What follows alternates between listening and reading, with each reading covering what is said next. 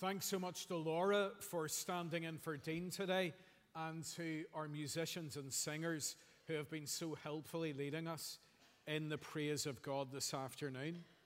Now, what I'm about to say is really obvious, but that's the thing. Sometimes obvious things need to be stated, don't they? And so the obvious thing to state here in church this afternoon is that in this church, in Connor Presbyterian Church, it should be, and hopefully it is, all about Jesus. After all, Jesus is in charge of this church. It belongs to him. It's not my church or the elders' church or a church that belongs to any individual here in this meeting house this afternoon. And some of us here have had our lives changed by Jesus Christ. And we know him to be our hope.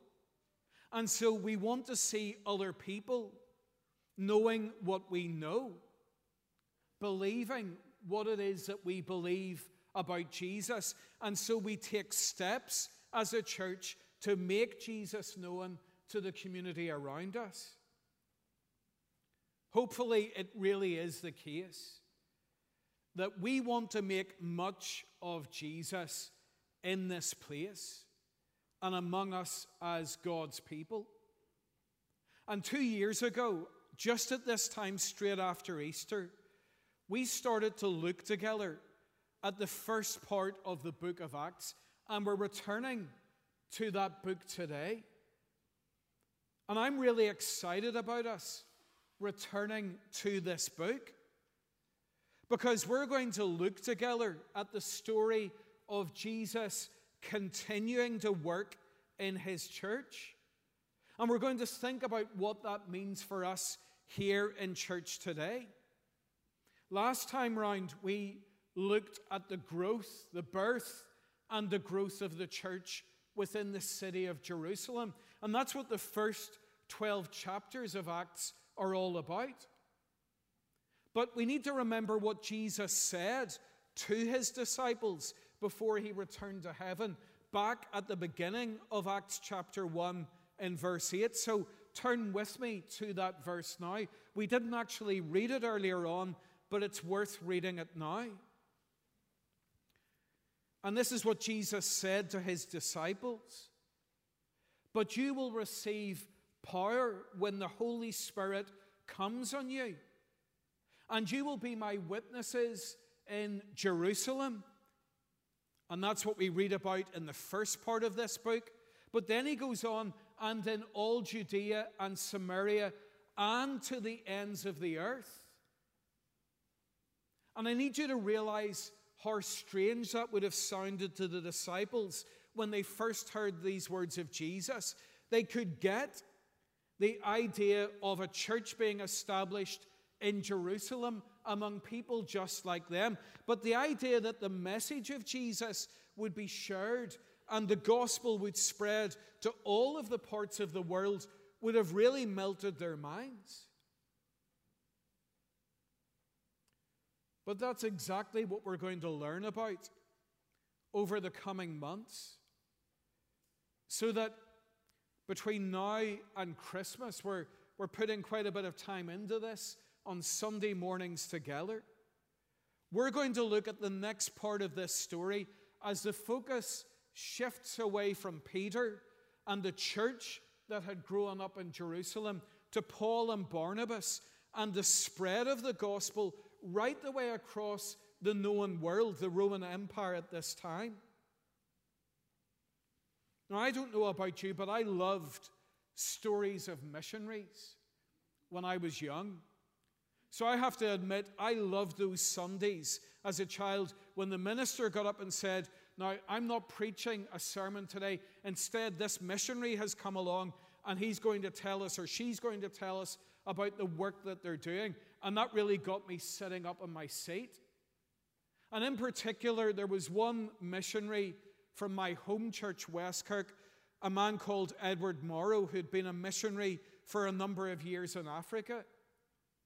And Edward had been in what was then known as Zaire, and he'd got into all kinds of scrapes along the way. Well, we're going to read together this amazing story of missionaries and the scrapes that they got into as they share the good news of Jesus in new places.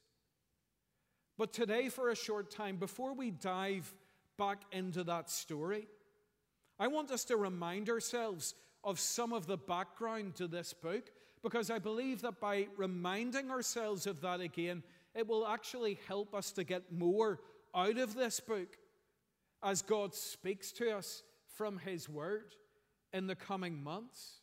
So I'd encourage you to look in your Bibles again to the opening part of Acts, and to Acts chapter 1, and in particular verses 1 to 5.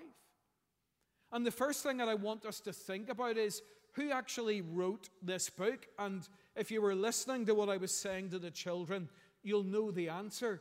This book is written by Luke, who identifies himself as the author and refers to himself in the telling of the story. And this is the second book in the Bible that Luke writes. He is also the writer of that gospel that bears his name and which records the events of Jesus' ministry here on earth. In fact, Luke makes reference back to his gospel at the start of this book of Acts. If you look at how he opens the book, he says, "In my former book, Theophilus," and he's talking about his gospel, his former book. And it's so important to see how Luke links this story that he's about to tell back to the story of Jesus that he's already told. And the thing that makes Luke so interesting is that he comes from a very different background from most of the other New Testament writers.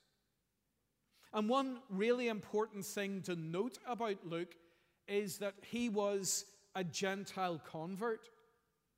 That's so encouraging for us to hear today. That Jesus came not only to save people who were from a Jewish background, but he came to save people who would trust in him from all kinds of backgrounds. And Luke was one of those people. He lived in a place where the Apostle Paul had visited called Troas, and there he heard Paul preach the gospel, the good news of Jesus, and he was saved. And then he made it his mission to tell others the good news of Jesus, so that in fact Luke appears in the story. He's one of the characters in this book who we will meet in Acts chapter 16. And if you were to read your way through the book, there's a turning point in chapter 16. There Luke begins to talk about we in reference to those who were doing mission work. He's saying, I was part of this as well. So he gives us a great example of a changed life. And what I love about Luke is that he stuck with Paul right to the end. Towards the end of Paul's life, when he was imprisoned in Rome, Paul tells us in 2 Timothy chapter 4, verse 11, only Luke is with me. He was the guy who did not bail out on Paul.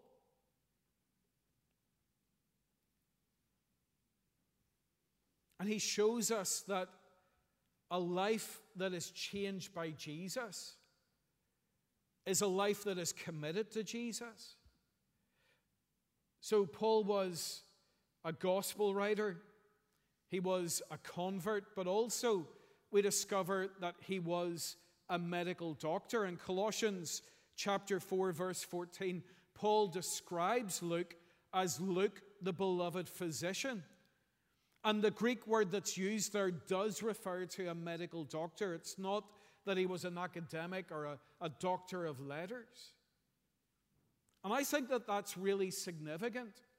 Indeed, I think that that can give us greater confidence in this book. not because doctors are better than the rest of us or more important than the rest of us, but because they are different in the way that they approach things. So that if you go to see your GP and you've been experiencing pain and you're worried about that, well, you don't expect to go in and for your GP, for him or her to say, oh, you don't look so good, right, just take this and away you go. I don't want to talk to you, but just take that prescription and run. No, you rightly expect that your GP will ask you all of those diagnostic questions, will get to the heart of the problem, will refer you on to the right kind of specialist or further tests if required. Because that's part of their training. And it was the same with Luke. He had that analytical mind. He asked all the right questions, and he applied his training to the most important thing that he would ever do, writing these books about the work of Jesus in his church. So that if you go right the way back to the beginning of his gospel, in Luke chapter 1, verse 3, he tells us, I have carefully investigated everything from the beginning. I've done my research. And he says it's in order that he could write an orderly account. And that gives us confidence as we read of these events in the coming weeks. But that's who wrote the book. But what is this book all about? And there's a key thing for us to see in the opening verse of the book. If you look back at chapter 1, verse 1, and you see there that referring back to his last book, his gospel, he says to this guy Theophilus, I wrote about all that Jesus began to do and teach. And it's that word began that is the key word for us to see. It's so important. You might imagine that when Luke wrote his gospel, and when he finishes that gospel with Jesus returning to heaven, that was it as far as Jesus was concerned. Jesus' work was done, and he goes out of the picture. Now it's all about his followers. And in this book of Acts, he talks about what they did. But that's not how Luke sees it. He sees this as an ongoing story. So that the American writer and pastor Kevin DeYoung, he's entitled the book of Acts, The Continuing Work of Jesus. What is it Jesus said to his followers back in chapter 1, verse 4? Look at that verse again. He tells them, do not leave Jerusalem, but wait for the gift my Father promised, which you have heard me speak about. And there he's referring to the promise of the Holy Spirit. That's the way in which Jesus would continue to be present with his believers and to work in them. And the Holy Spirit is so central to this book. He's mentioned 57 times throughout the book of Acts. People, surely this gives us great confidence as we seek to serve Jesus. We do that in really challenging times.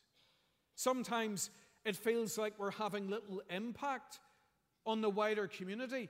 It sometimes feels that we're having little impact on those within our own congregation. And we can become discouraged and weary. But Jesus is at work in his church. So finally then, one final question. Why is it worth spending time in this book? Why are we going to set aside the rest of this year to consider the book of Acts when we meet together to worship God on Sunday afternoons? Well, for a couple of reasons. First of all, because as we read this story in the book of Acts, it presents us with a model church. A church that is a model of what the life and the ministry of this church should be like. This is a church that we should be like. Why? Well, first of all, because they were devoted. Look again at that beautiful summary of what this church in Jerusalem was like at the end of chapter 2 of Acts. And we'll look at that one verse, verse 42. And we're told that they devoted themselves to the apostles' teaching and to the fellowship, to the breaking of bread and to prayer. And the key phrase there is they devoted themselves. That means that this was by far the most important thing for them to do. It's what they spent their time doing. Now, here's a challenging question. Are we like that here in Connor? And is this what your life looks like? Because honestly, I'm not sure that it is. And as one of the shepherds of the flock here, that really concerns me. So here's my assessment of where we are at as a church. Far too many are sporadic in their attendance here at worship, so that we consider worship as being an option on the Lord's Day. It is not. It is commanded, and it's expected by the Lord. And if you treat church as an option at the weekend, if other things that you consider to be more important get in the way of you being here in the worship of the Lord, that is not right.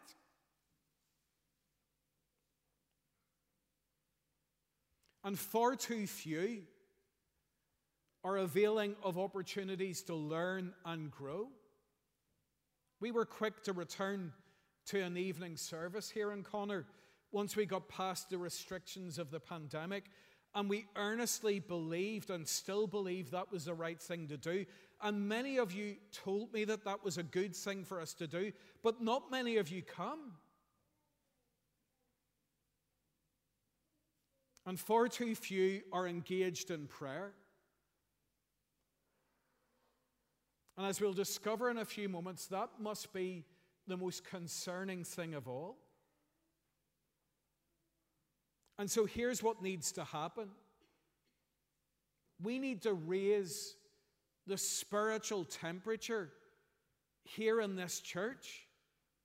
Now, I'm not talking about Alistair nicking off to the back into the corncomb room there, into that wee cupboard, and turning the thermostat up.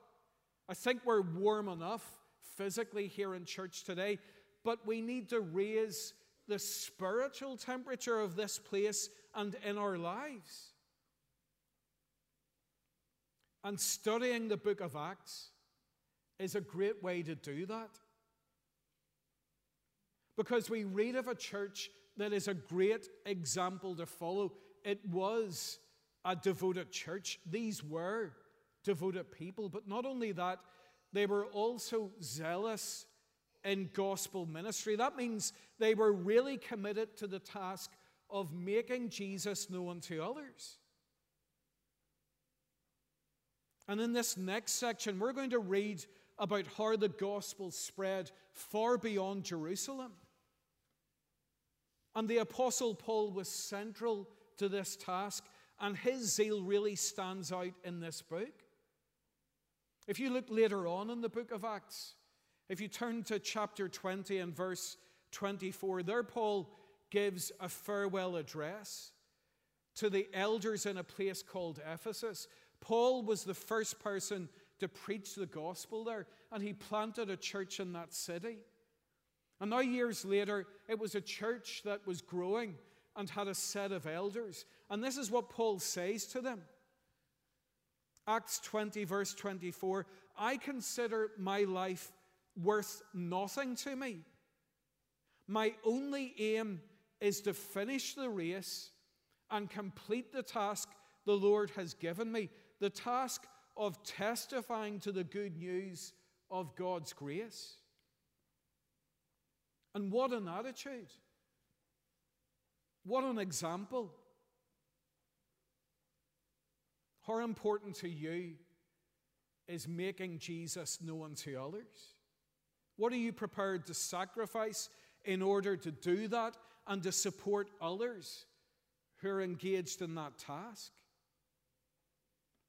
So my hope and my heartfelt prayer is that we will be challenged, indeed we will be changed as a church as we spend time in this book, that the rest of this year spent in the book of Acts will raise the spiritual temperature here in Connor. But another reason why we want to spend time in this book, and it's our final thing, and that is that this is a book that shows us the incredible power of the Holy Spirit. And I love the balance that is struck here in this book, because the people, God's people, they need to be devoted and zealous in the task of making Jesus known. But then we read that they need to be filled with the Holy Spirit in order to fulfill that task. If the Holy Spirit is not present, all of their effort, all of their zeal will come to nothing.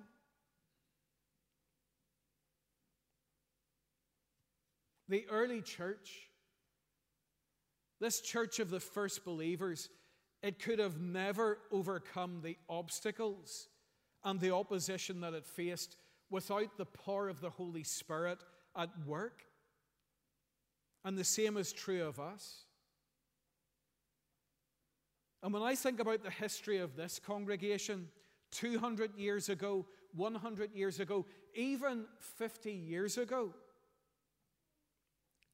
while people in Connor would have undoubtedly benefited from time spent in this book, because God's word is relevant at all times and in all places, some of its themes would have not resonated with those people.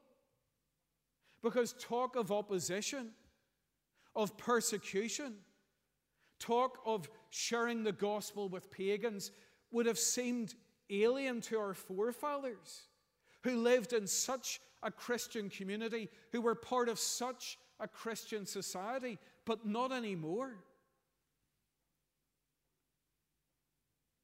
There are generations of believers present here in church today who will count the cost of discipleship in a way that your parents and grandparents never had to. And I'm totally convinced that faithful gospel proclamation and ministry will become increasingly opposed and stifled, even in my lifetime, if I'm spared for a few more years. We know that we are part of a society that has moved away at speed from the standards of God's word and from any kind of interest in and understanding of the gospel. So people, what a time to immerse ourselves in this part of God's word and to read its message of the power of God's Holy Spirit. And this is ultimately a story of ordinary men and women who changed the world because they were filled with the Holy Spirit. And so it's a story that should cause us to seek the presence and the work of the Holy Spirit in this church. And ultimately, it is a story that should prompt us to get on our knees and pray.